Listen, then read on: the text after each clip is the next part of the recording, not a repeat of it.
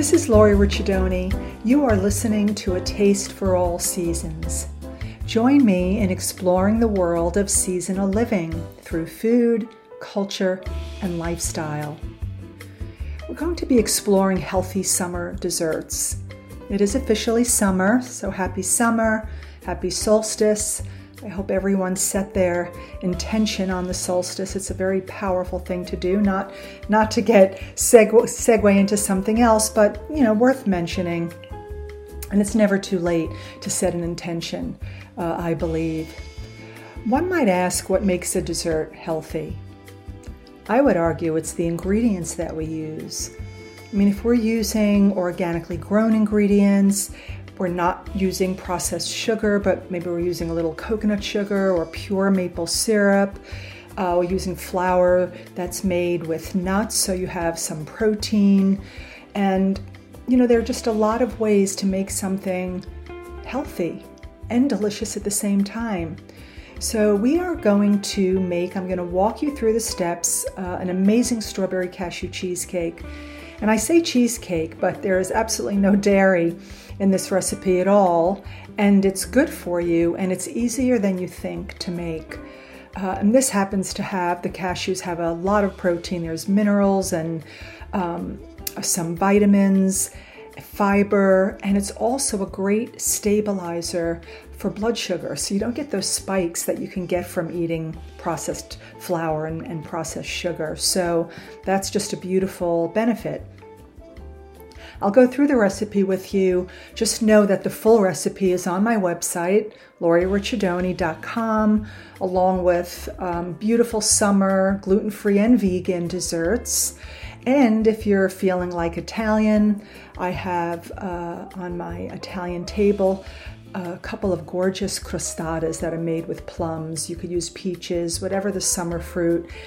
And it's a lot less intimidating than one would think. I hear from people a lot when I do a class, they're a little intimidated making a pastry crust.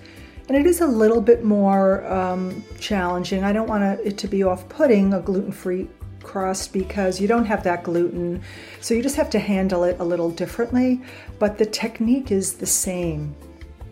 And I was just watching a show the other night, and it had food involved. There was this baker. We were in Rome, and what set her apart from everyone else, we found out, is that when she was making her pastry, her crust, or her desserts, she would put her fingers in ice water. Those of you that make pastry crust know that you need cold hands, to mix the butter in. It has to be chilled. But fingers in ice cubes, so I'm going to give that a try. I'll report back and see if it really makes a difference. I just thought that was fascinating. All right, let's go through the ingredients. I'm going to start with the filling, and then I'll give you the ingredients for the crust, which takes less than 5 minutes. I'm not kidding. This is so easy and so packed with flavor. I make this over and over again. So for the filling, we have 2.5 cups of cashews, 1/4 cup of coconut oil. I use unrefined just because it's not processed as much. You could use refined coconut oil as well, particularly if you don't want any coconut essence in the background, but I don't mind it in this dessert at all. 1/4 cup of water, filtered or spring water, 1/2 cup of pure maple syrup, 1/2 cup of lemon juice. Really important to use that much because it's the lemon juice that gives it that tartness. And taste your filling when you're done with it, and adjust it to your personal taste. You might want a little bit more lemon juice in there. I used a pint of fresh organic strawberries. Frozen is okay too, because usually, but organic, they're kind of picked at their peak and then they freeze them. So they're usually sweeter than store-bought strawberries that are off-season. 1/8 teaspoon of sea salt. A tablespoon of vanilla paste or vanilla extract.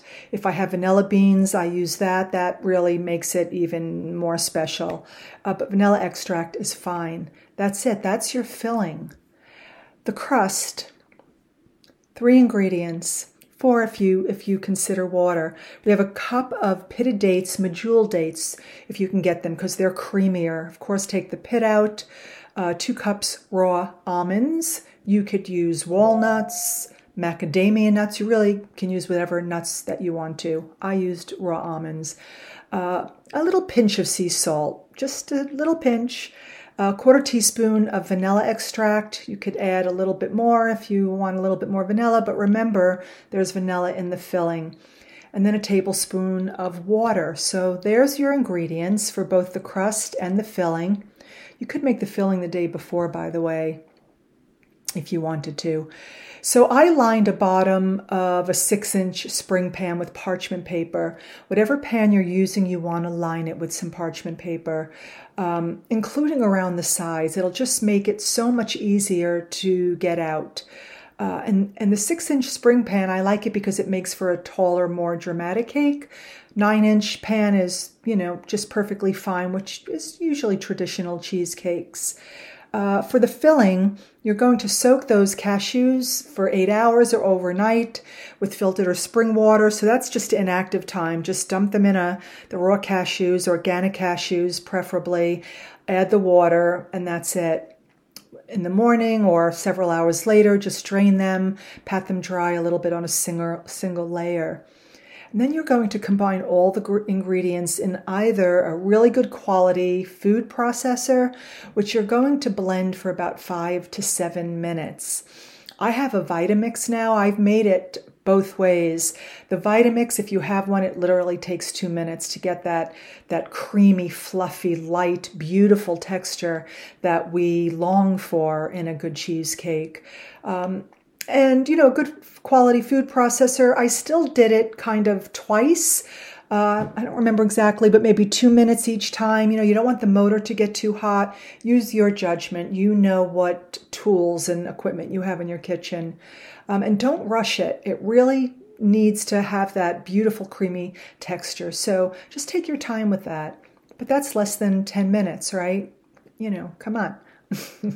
And the crust, you're going to put all your ingredients except the water in a food processor, and you're going to pulse it several times until it's blended.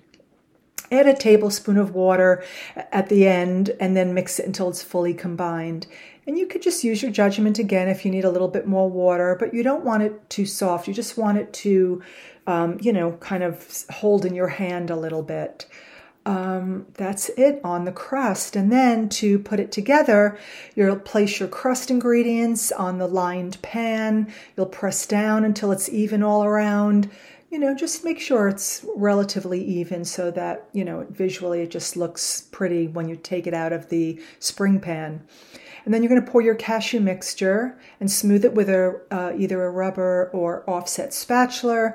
And make sure the cake is even. You can give it a little tap on the counter.